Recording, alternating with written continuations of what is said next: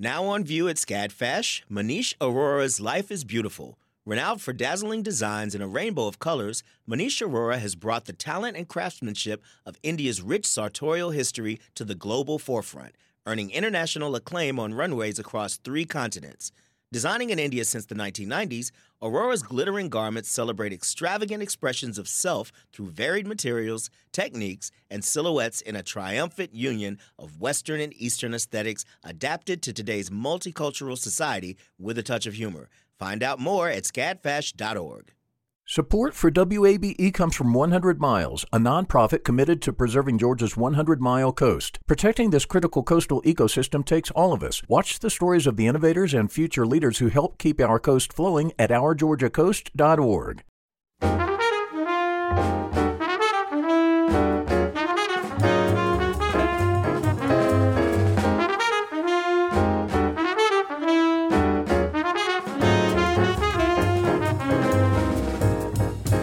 From WABE in Atlanta, this is City Lights. I'm Lois Reitzes. Thank you for listening. Maybe laughter can help end the pandemic. That idea is central to a new partnership between the CDC and Dad's Garage Comedy Improv Theater. Later this hour, Tim Stoltenberg, the new artistic director at Dad's Garage, will tell us about their innovative collaboration to get more people vaccinated. Tim has an impressive vision for Dad's. We'll hear about his years as an improviser with the Atlanta Company, as well as his successful career with Second City, the mothership of comedy improv. First, about turning 60 years old, pianist Stephen Hough recently told an interviewer he heard people are most creative in their 60s and 70s, so bring it on. Let's say that's a rather high bar, considering the artistic output of this extraordinary pianist, composer, author, painter, and scholar. He performed with the Atlanta Symphony last month, but due to Omicron, there was no live audience. The concert will stream on the ASO's website this Friday, February 4th. Stephen Hough also has a new recording of the complete nocturnes of Frédéric Chopin. Stephen Hough, welcome back to City Lights. Thank you, Lois. What a joy it is to be, even though we're not together in person right now, it feels a wonderful connection with a city that I've always loved visiting. So it's great to be talking to you. Why, thank you. Chopin adored the music of Vincenzo Bellini, the great opera composer. And you have written of Chopin's music that every phrase must come from the throat and lungs as much as from the fingers and arms. Would you tell us why singing is essential to Chopin? Well, Lois, I think it's mainly because that's what Chopin loved. You know, he may have liked concerts and piano music and violins and whatever, but he really loved singers.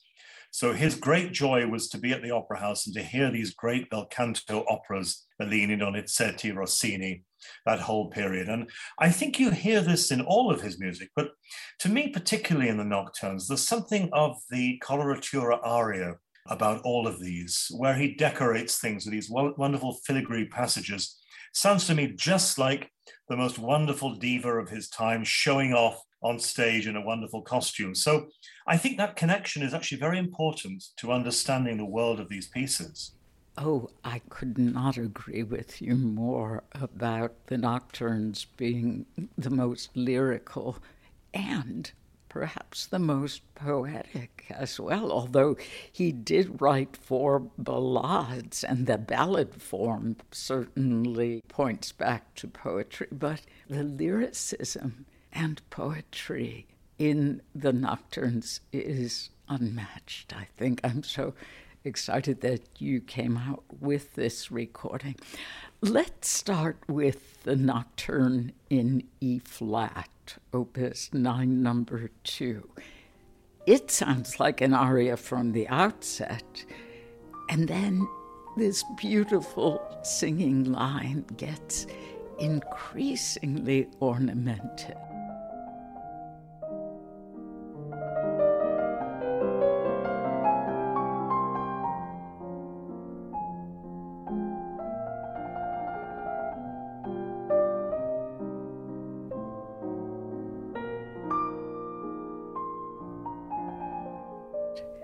What are your thoughts about this very popular piece?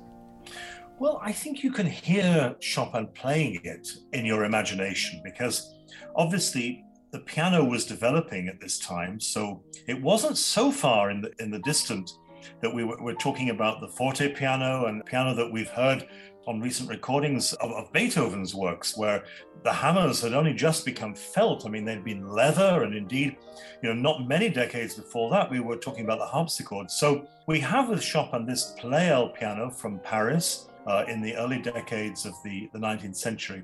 And I think Chopin must have played it so wonderfully. So it's kind of an extension of his own wonderful pianism, his own love for the human voice, and his own ability to create these melodies that here we are 200 years later, still touched by them. And I find that something very, very touching for me, this sense that music reaches across the centuries, that it unites those who are dead, those who are alive in this wonderful human connection. To me, it's the great argument why we need to keep playing Chopin as well as contemporary music, but that music that was written 200 years ago is still relevant today. It still connects with the same human emotions that people in Chopin's time had.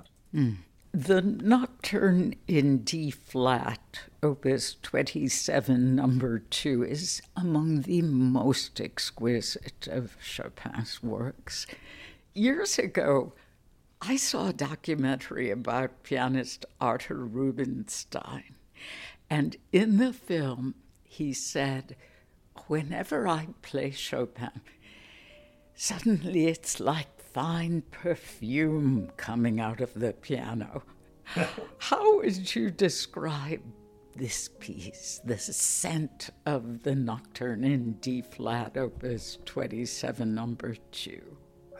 Well, maybe we should find a different perfume for each of the nocturnes. We could go through the whole range of Guerlain and find the exact scent that would match the ones. I think if it were that, this one would probably be one of the headier, richer ones, maybe the Après L'Ondée, which is the one with a lot of violets, because as you say, this is one of the most exquisite, it's one of the most popular ones. And it reaches this wonderful climax in the middle, this very passionate moment.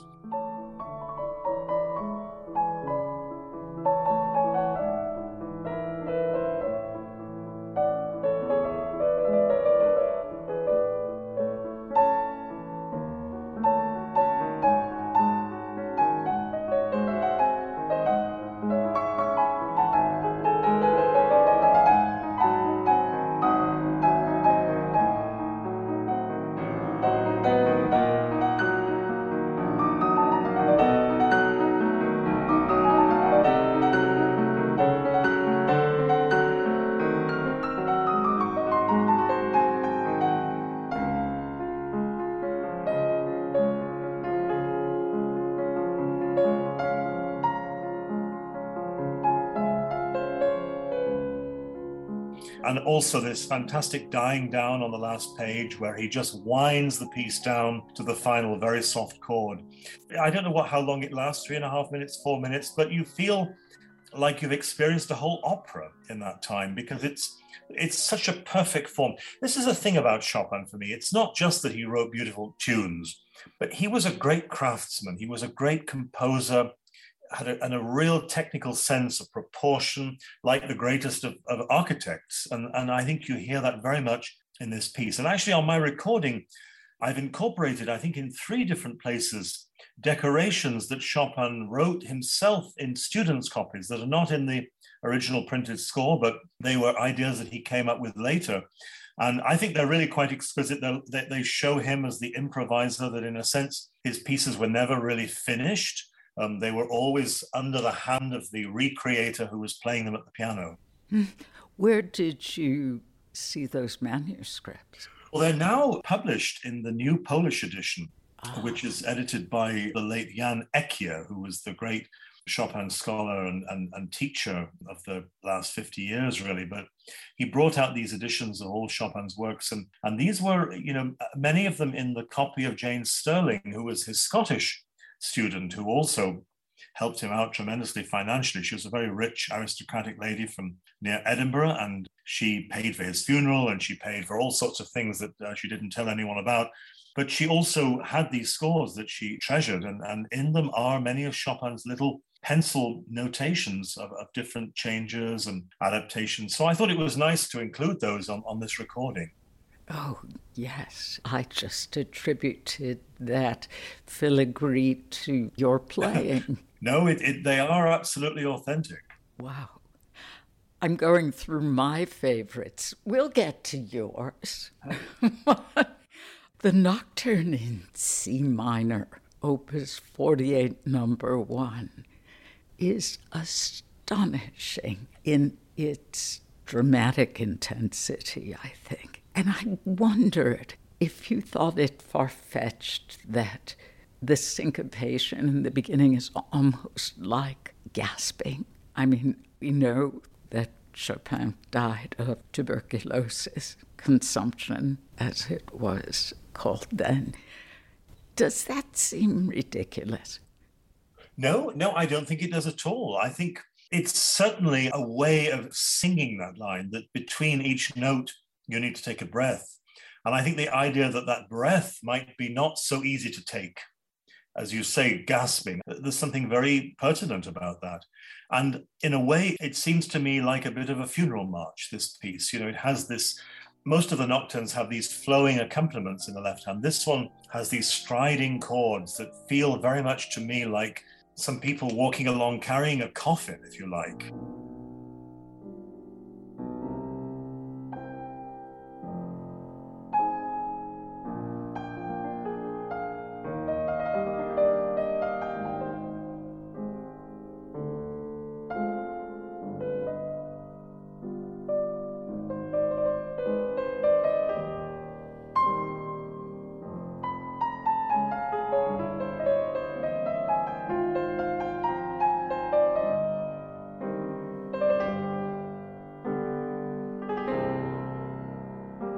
And then the middle section has this incredible, well, it begins very softly with a sort of hymn-like tune, still with a march quality to it.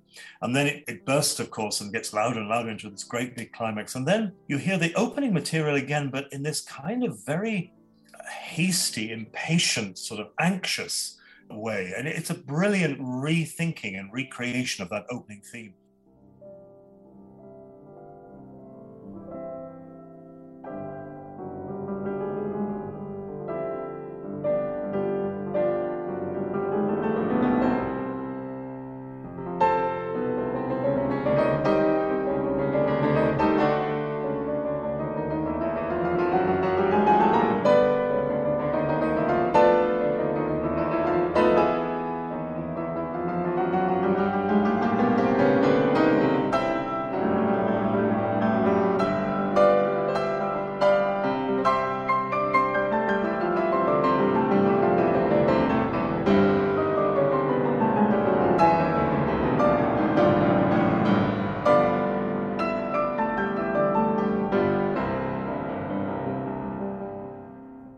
No one else, Chopin is such an original. He never repeats himself. And working on these actually during the lockdown period, because we recorded these when London was pretty much closed down, but we managed to get a situation where we could be safe and legal. And so we recorded this at the Queen Elizabeth Hall in London. I just being every day absorbed in these pieces, my admiration for Chopin just increased and increased. And I just became so overwhelmed by these works. And I'm grateful in one sense to the pandemic for that, because I don't think I could have had quite the same feeling if I'd been traveling around and having the life that I used to live. If you are just joining us, this is City Lights on WABE. I'm Lois Reitzes, speaking with the pianist and composer Stephen Hough. His virtual performance will be available for streaming on the ASO website this Friday, February 4th. In addition to your own composition, you released the Schumann recording and the Chopin Nocturne still in 21. Was there a recording earlier this year, too? Well, we did 6 recordings last year. 6 recordings. Yeah. So, as you mentioned, the Schumann, the Fantasy, and the Kreiseriana, and then this Chopin disc. Also just came out the Brahms Clarinet Sonatas with Michael Collins. That was for the BIS label, the Swedish label. I also recorded the Elgar Violin Sonata with Renaud Capuçon for Warner. And then still to be released next year are 3 Schubert sonatas, and also the complete Musica Callada of Mompo, which was the last thing that I recorded. That was towards the end of last year. So it was a busy year. I was very happy to have this work to do. The head of my record company, Simon Perry, phoned me, I think the day that London went into lockdown. And he said, well, look, if we can do this safely and legally, are you interested in making any records at this time? And I thought, well, yes, this is exactly what would take my mind off, being locked away. What a marvelous thing. So we set up and did these recordings, and it was a most wonderful thing to be able to do. Oh my, 6 recordings. Goodness. Well, I guess that is making the proverbial lemonade out of lemons. Stephen, I dominated the first part of this conversation with 3 of my favorites. Are there nocturnes you would particularly like to talk about? Well, let's add 3 more. The last 3, the Opus 55, number 2 in E-flat major. This is Chopin at his most fascinating contrapuntally. This piece is woven together of, I don't know how many lines, but they seem to spin around each other, and rather like a very complex tapestry. You don't know which thread is it behind which other thread. And it creates this incredible fabric, this ecstatic coat of many colors. So I love that one particularly. And then I'd have to say the last 2 that he wrote, the Opus 62s, the B major and the final one, the E major. I think there's something, I think when you get to the point when you actually can't put into words the mood, then you know that you've hit something profound.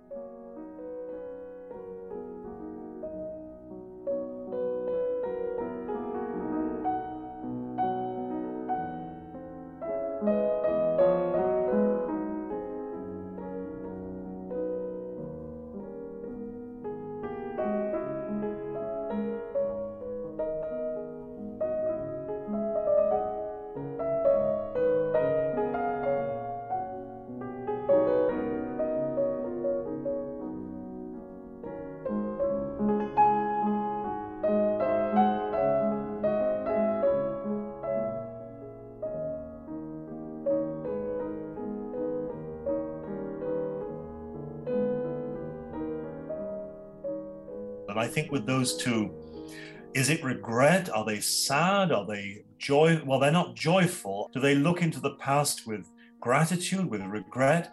It's impossible to say, but they're 2 of the most exquisite piano pieces ever written. And, when the first one, the B major, Opus 62, number 1, comes back, the entire theme is one long set of trills. It's very challenging to play because these trills have to sound like they're just one long breath.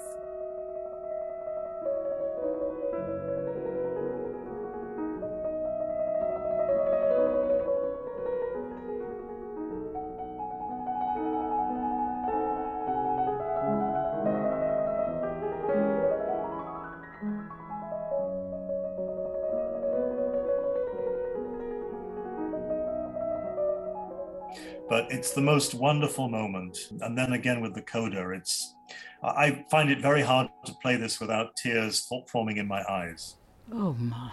And that's how this C minor Opus 48 strikes me. I just remember crying at the beauty of it the first time I ever heard it. Yeah, no, it's great. You have a great story about Chopin and a bowler hat. Would you share it? Well, it all came about because there was a photograph that a friend took of me in the Chicago Art Institute, standing in front of this Rothko painting, this wonderful orange painting with a bowler hat on. And I thought it would make a wonderful cover for a CD. And so when I came to make my late masterpieces Chopin CD, I suggested it to Simon Perry, and he said, well, what's this got to do with Chopin? So I thought, okay, well, there's my challenge. So I wrote this essay connecting Chopin, Mark Rothko, and the bowler hat, partly as a tongue-in-cheek thing to make him realize that there was a possible connection. It certainly was not meant like that. But I realized that where Chopin stayed when he was in London, he was here for quite a few months. He was staying in St. James's in the centre, just off Piccadilly, and the house is there now. You can go and see it has a plaque on. And it's about a 3-minute walk from his front door to the place where the bowler hat was invented. And that's also still there, the Locks Hat Company. And they made this hat for a man who wanted a hat so that he could ride and not bang his head on the trees as he was riding along in the park with his hunting. So that was the origin of the bowler hat. So it just struck me that Chopin was sort of there in exactly the same neighborhood when the bowler hat was being invented. And then, of course, Mark Rothko was Slavic, was from Russia and arrived in America and changed his name to Rothko to make it a little bit more simple. So there was sort of a connection between the three things. But when I'm really looking at it carefully, of course, I don't think there's a photograph of Chopin wearing a bowler hat, but maybe someone can find one. I don't know. Were there photographs? I guess it would have been a daguerreotype. Yeah, there are some of those on from right at the end of his life, because he died in 1849. So not real photographs, but they give us a good likeness of him. You have recorded the complete works of Camille Saint-Saëns, and you will perform the Piano Concerto No. 4 with the Atlanta Symphony Orchestra. I've often felt that Saint-Saëns gets short shrift, that he really deserves greater recognition for refinement as well as the wit and charm of his music. I couldn't agree more, Lois. He was a wonderful craftsman. He was the only representative, actually, of romantic piano concertos in France, but of a name that you would know. I mean, there were other pieces written, of course, in the 19th century, but Saint-Saëns wrote these 5 concertos. He writes beautifully for the piano. The actual use of harmony and of texture is always so refined and beautiful. And he makes such a lot of color out of very diatonic harmonies. I mean, diatonic without chromaticism, without harmony that's very rich. It's very plain in a way. It's very meat and potatoes, but you get the most wonderful steak and the most delicious potatoes from Saint-Saëns.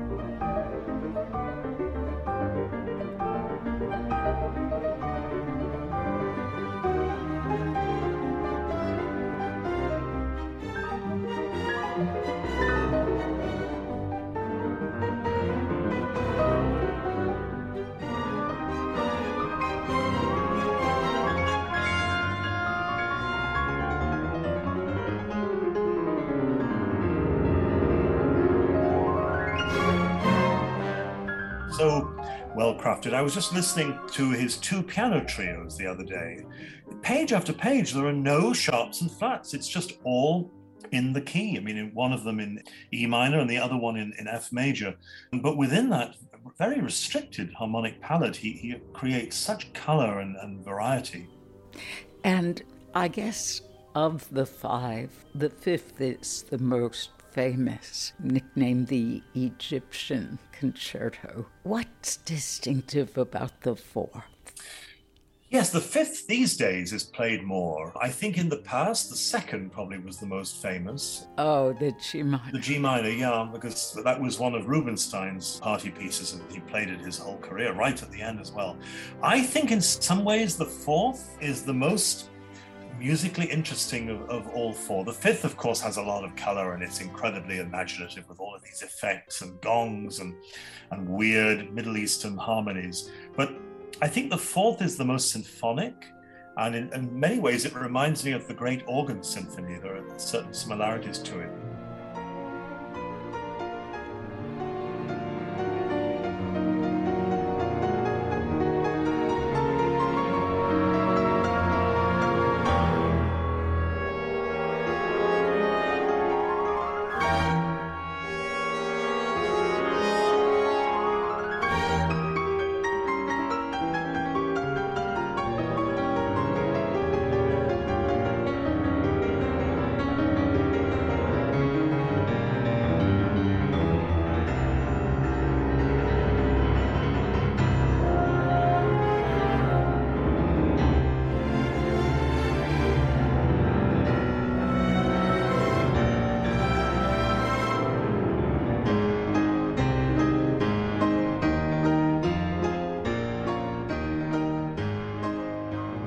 It's a wonderful piece to play. It's very difficult. It's actually much harder to play than the 5th, but it's full of wonderful things and has this joyous last movement that's just absolutely sun blazing in the sky, not a cloud. And it really is, it's so thrilling, I think, to hear that last movement. Pianist, composer, and author Stephen Hough.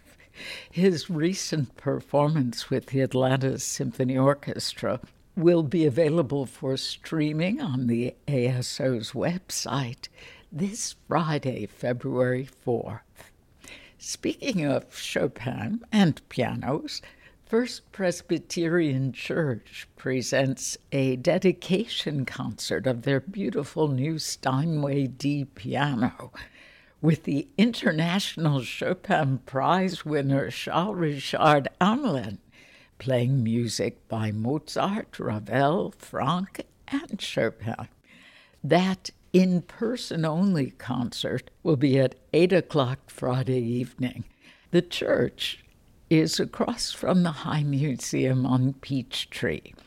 More information at firstpressatl.org. In a moment, we'll hear about the partnership between the CDC and local improv comedy theater Dad's Garage as we speak with their new artistic director, Tim Stoltenberg.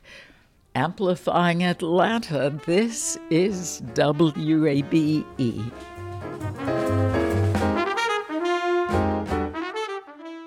The field of mental health counseling is growing rapidly, and Richmont Graduate University can equip you with everything you need as a licensed professional counselor while integrating your faith into your clinical practice. Programs are offered in Atlanta, Chattanooga, and online. Apply today at richmont.edu. That's RICHMONT.edu. You love free, and at Ameris Bank, so do we. That's why we're proud to offer worry-free, hassle-free Ameris Bank free checking. Manage your money your way with convenient access to digital, mobile, and telephone banking, all with no monthly service fee or minimum balance requirements. At Ameris Bank, we're with you. For more information or to open an account, visit our local bankers in person or online at amerisbank.com/free checking. Other fees such as overdraft fees may apply. Ameris Bank, member FDIC, equal housing lender. This is City Lights on WABE. I'm Lois Reitzes. Thank you for being here. In December of 2020, when artistic director John Carr left Dad's Garage to become the executive producer for Second City Theaters and moved to Chicago, longtime improviser Tim Stoltenberg stepped into that role as the interim artistic director. Now, Tim has been named permanent artistic director of Dad's Garage Comedy Improv Theater. He joins us now via Zoom. Tim, welcome back to City Lights and congratulations. Thank you, Lois. It's an honor and a pleasure to be able to speak with you and to be back at Dad's Garage. Yeah, fantastic. Now, as interim director at Dad's, you spearheaded many impressive projects during uncertain times. Outdoor drive-in improv shows, to name just one, as well as the return of indoor staged programming. Looking back, what was it like for you to step into the role in the midst of the pandemic? You know, it was tough because there is no training or manual for how to run a theater during a pandemic. You think? It was a lot of, should we try this? I think it might work. I think the one thing that stood out was the people that are at Dad's already are great and were so supportive. And I got to come into that environment with that sort of support from everybody, which made the job so much easier. And since I had some relationships with folks previously too, that helped too. And I think supporting one another's ideas and attempts of doing live theater again was the biggest thing that we had to use that allowed us to get back up doing outdoor or indoor or whatever the idea was. My impression is that when John signed on to be artistic director, he didn't expect to be leaving Dad's when he did, that the Second City offer was too good to refuse, to quote The Godfather. So it must have been dizzying for you to come on board and have to sort of improvise as you were going along. Is that correct? Yeah, it was totally out of the blue. I had moved back to Wisconsin with my folks on our small farm during the pandemic, and I was just doing some farm work. I did a couple shifts at a sweet corn factory for a little while, and about 2 weeks later, a sweet corn factory. Oh, okay. I thought you said porn. And I thought, oh, this is interesting. So not just sweet corn, got it. But I don't know, a sweet corn factory might be just as interesting as a sweet porn factory. I'm not sure. I've only had the experience in a sweet corn factory. Okay. Yeah, so it was totally out of the blue. And then Dad started talking to me about what was going on, and John and I spoke, and it worked out. Like, I had the time, and I was very interested in coming back to Dad's in some fashion. And I was doing the job remotely for 6 months before I actually got down to Atlanta. Oh, it seems so long ago. That is pre-vaccine. Speaking of vaccines, congratulations are in order again for a huge project that you will direct. Can you talk about the CDC Foundation grant? Yeah, so the CDC has been trying to work with arts organizations to support vaccination information and awareness. And we were lucky enough to now be a part of this work with that grant. And we're going to use comedy and improv to create an environment where people can come in, have some laughs, because it's been a very stressful 2 years, and get some information about the vaccinations. And hopefully from that, they'll become supporters of the vaccination and can set up an appointment to get their shots. So we're real excited to be able to offer people some laughter, some comedy in some really tough times, and also provide some public health safety for them. How did this come about? Did you or folks at the ensemble think we can be serving the greater good with our comedy? Or did CDC come to you? I think MFT found this and got us to be aware of it, for us to be like, all right, we should pursue this. And it was a long process of going back and forth with the CDC of like, okay, what would work? How can we make this work? So, Dads has great ideas, and this is one of them. And if you would have told me 2 years ago to be like, Tim, we're going to do some shows about public health safety for vaccinations, I would have been like, you're going to what? So one of those things that from this pandemic, an opportunity came out to use improv and comedy to go into communities, give people some laughter, and also, try to get people vaccinated so they're safe. So you said MFT. This was the brainchild of Marketing Communications Director Matt Terrell. Yeah, the man behind the curtains. He's always there and always has an interesting idea for us. And an ideal fit with your organization, because Matt is great at taking art to the intersection of other realms, social justice, in this case, public health. I think it's just fantastic. How will the shows work, though? How will you create shows with public health experts? Will the scientists be on stage? Yeah, so, we're experts in comedy and improv, but I don't claim to be an expert in public health safety or vaccination. Really? Yeah, I know. One of the skills I have not picked up yet. So the expert is there to provide that information for folks to maybe help them understand some of their concerns about it. So that'll be good. And then, so they'll have a chance to talk and share. And then we're going to use sort of their information to improvise scenes based off that. We're not reenacting what they're talking about. We're sort of taking themes and ideas and exploring those in, comedic and improv scenes. It might be similar to the show Story Spot. I think if that helps put it in context, a show we were part of. For listeners who may not be familiar, would you explain? Well, if I understand Story Spot is people share stories about something, and then we kind of hear more about that.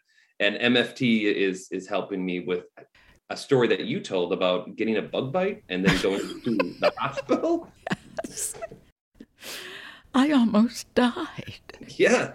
So it's like getting people that information so that they can make a choice that best helps them in their safety. Wear a mask, get vaccinated, be mindful of crowds, as much as you can, just to slowly help us get out of this pandemic. And I think comedy is a part of the puzzle with any work that is hard and heavy stuff too, with racial injustices, the pandemic, and that's continuous. Comedy can provide a little levity and a little break for people just to laugh. But also, I think there's something really powerful in laughter is when you get a bunch of strangers in a room who don't know each other and may not agree on everything, but you can unite them in something positive like laughter.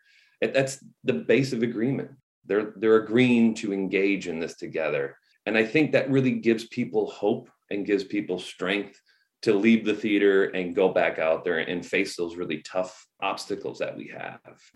If you are just joining us, this is City Lights on WABE. I'm Lois Reitzes, and my guest is Tim Stoltenberg, the new artistic director of Dad's Garage. It was a pleasure to read that democracy is alive and well at Dad's Garage.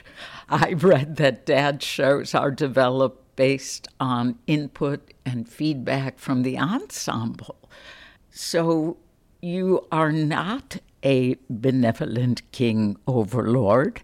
How do you facilitate the feedback and input?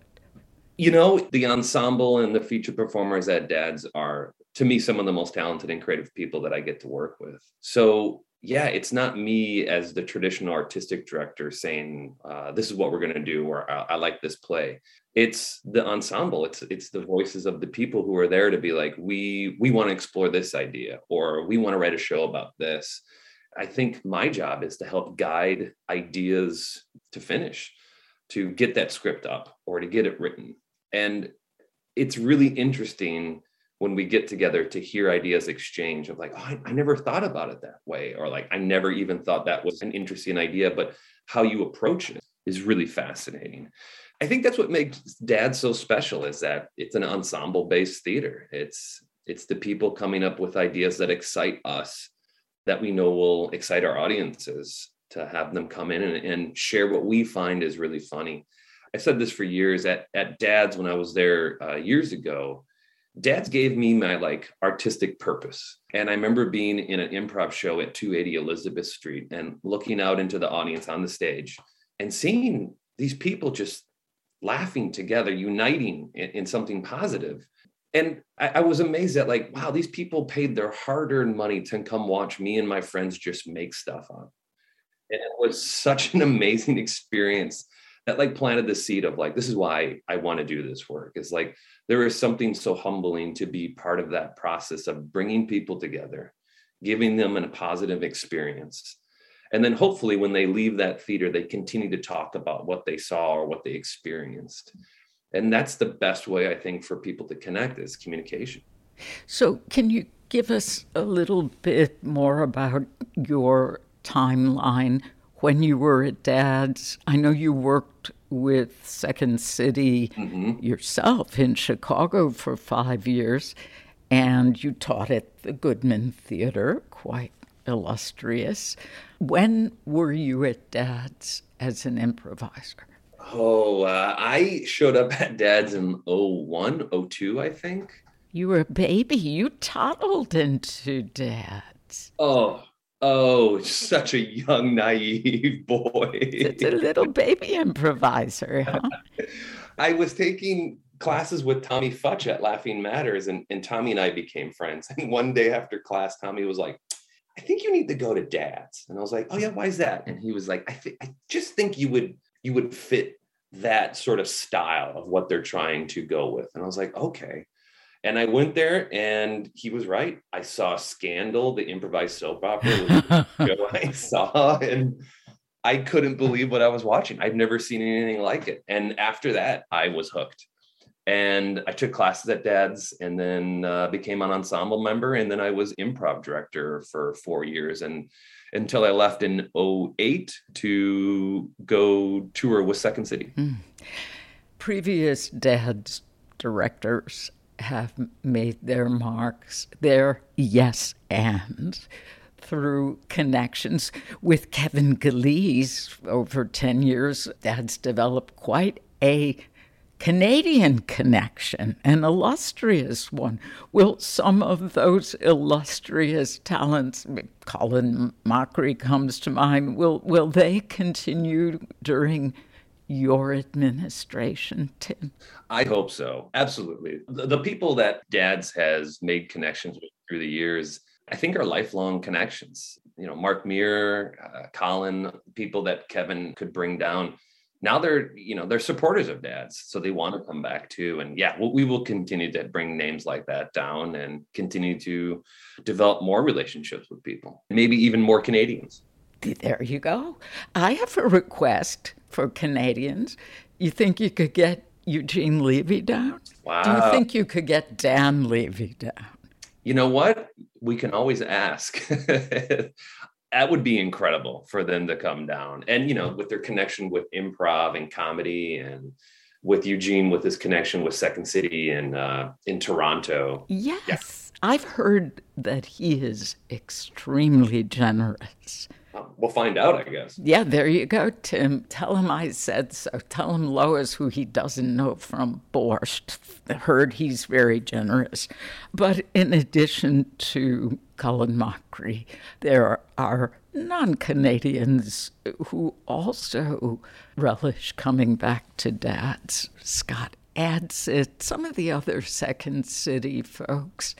Of course, the pandemic has made this all so difficult, near impossible. How does an artistic director plan a season? Well, you have to be able to adapt your plans regularly.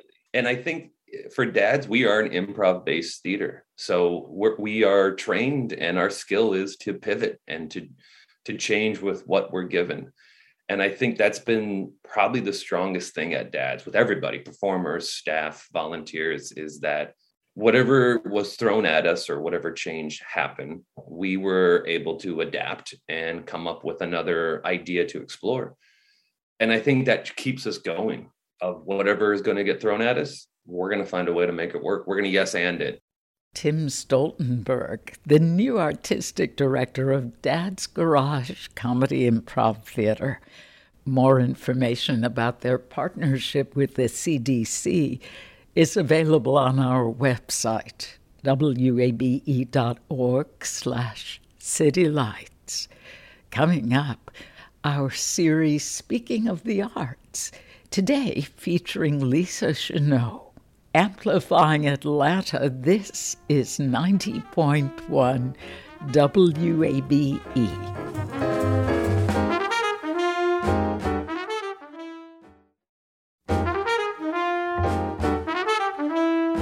This is City Lights on WABE. I'm Lois Reitzes. Thank you for listening. It's time now for our segment, Speaking of the Arts, where we hear some of Atlanta's creative artists in their own words. I'm Lisa Chenot, and my art name is Lee Chenot. It's a combination of my first and last name. I'm a multimedia figurative painter. I experiment in simple ways with making surreal imagery of women and animals that have symbolic meaning to me. Some of these are near life-size on wood panel with painted costumes made to be put on or taken off, kind of like a giant paper doll painting. I also work with painted canvas. I cut it apart and sew the pieces back together with thick black yarn to make it really obvious that I've made changes. Well, my mom was a young widow and she worked full-time, so in order to give me a little after-school activity, she sent me to her friend's oil painting class once a week. I was just a shy 9-year-old and I liked keeping to myself. I would quietly mix colors and my teacher would come by to help me and I would just copy her brush strokes. I started too young to be in her class, but since I was so quiet, she let me stay. And later on, years later, my elective classes in school always included art, and maybe I was a little overly saturated with it, but the urge to create has always been so exciting to me, and I love to lose myself in the process. Just taking a walk is a great motivator for me because my thoughts turn around and help me figure out what to do next with an in-process piece. I also find inspiration in old-fashioned children's toys, especially paper dolls. Seeing beautiful clothing, like fashion, it makes me want to paint an outfit for one of my figures. When painting figures, I place the eyes in early on so that the gaze of the subject I'm working on takes hold, almost making me fall under a spell, making me really focused. It reminds me of reading a really good book that I can't put down. My husband, Will Fertizzi, helps me maintain a positive attitude. He's my secret weapon for sure. He has carpenter skills and helps me make the wood panels I've been working on. So, there is not much more motivating to me than a gorgeous surface to work on. Music moves me to become very focused and absorbed. Of course, I'm inspired by historical artists, namely Antoni Gaudi, Frida Kahlo, Henri Rousseau, Gustav Klimt, and Henry Darger. I visit galleries and art exhibitions because viewing art, even if it's nothing like what I make, it sets off a spark and sends me back into the studio with a renewed energy to face whatever piece I'm working on. I moved to Atlanta when I was in my early 20s, straight after graduating from SCAD in Savannah. I was renting all around town in Cabbagetown and Inman Park, Decatur, while working a lot of different jobs. The people I wound up living near or working with have become my close friends. Most of them are musicians. My husband is a musician. Others are writers, and of course plenty of visual artists. My husband is from here, so my footing feels really firm in Atlanta. The diverse fabric of this city obviously influences me without me even realizing it. I like to see new art in open studio events at places like the Goat Farm and Mint. They're right on target for seeing new art as well as art in process. Occasionally, art studio warehouses have special events like at South River Art Studios, where they feature dramatic fire-burning metal sculptures out front, and the artists show work inside, all along with live music. It's just like a big carnival.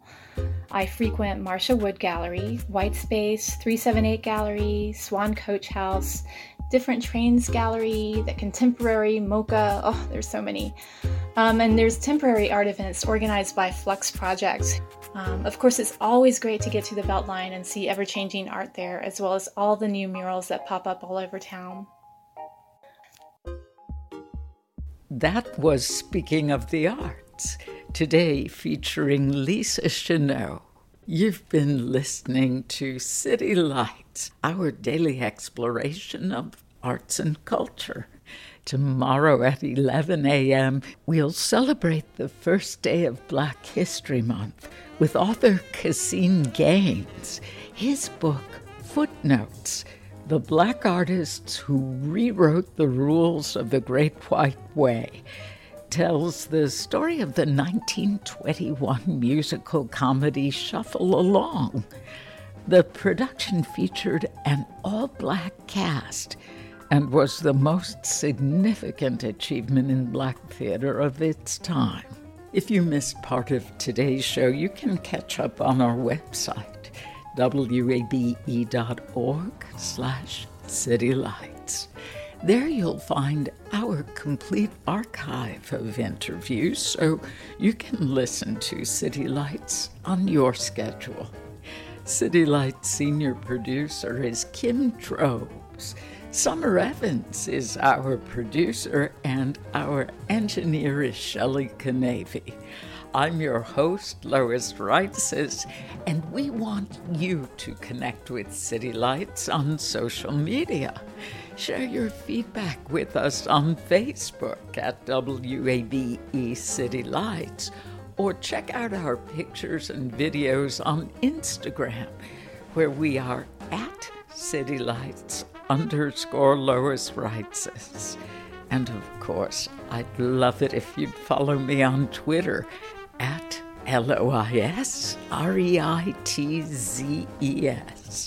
Thank you for listening to WABE Atlanta.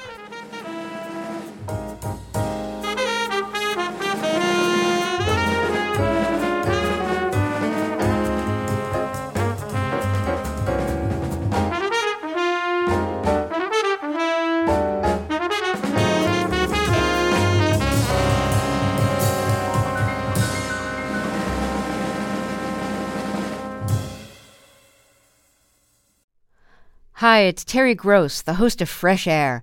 We bring you in-depth, long-form interviews with actors, directors, musicians, authors, journalists, and more.